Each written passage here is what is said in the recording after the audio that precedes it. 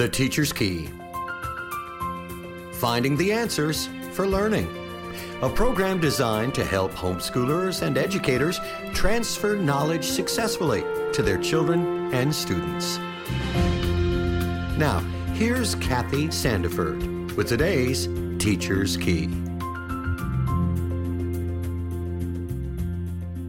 This month in our kindergarten building, we are creating lasting impressions by bringing in community helpers, like bus drivers, firemen, police with their K-9. And we expand on those experiences by talking about the information before, during, and after the experience. Now in upper elementary, my son teaches history, and this week they will be making hardtack. It makes me think about how we as Americans live to eat. We love our food and how it tastes. We also love how easy it is to make or get. We just run out to fast food or the nearest sit-down restaurant if we want to eat a little healthier. Even if we cook at home, it can be an easy task to open a can or grab something from the freezer.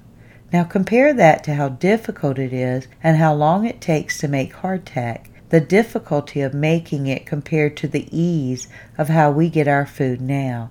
Then to realize that is what some people ate to survive in their livelihood. If they didn't make it correct, it molded or soured. It wasn't something they looked forward to eating. It also wasn't healthy.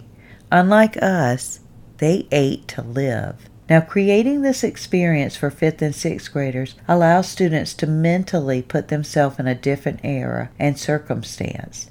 Planning, preparing, executing, and reflecting on the task will deepen the learning process and bring about a different viewpoint of how people lived compared to how we live now. This has been the Teacher's Key from Faith Music Radio. For more information about this program, visit faithmusicradio.com.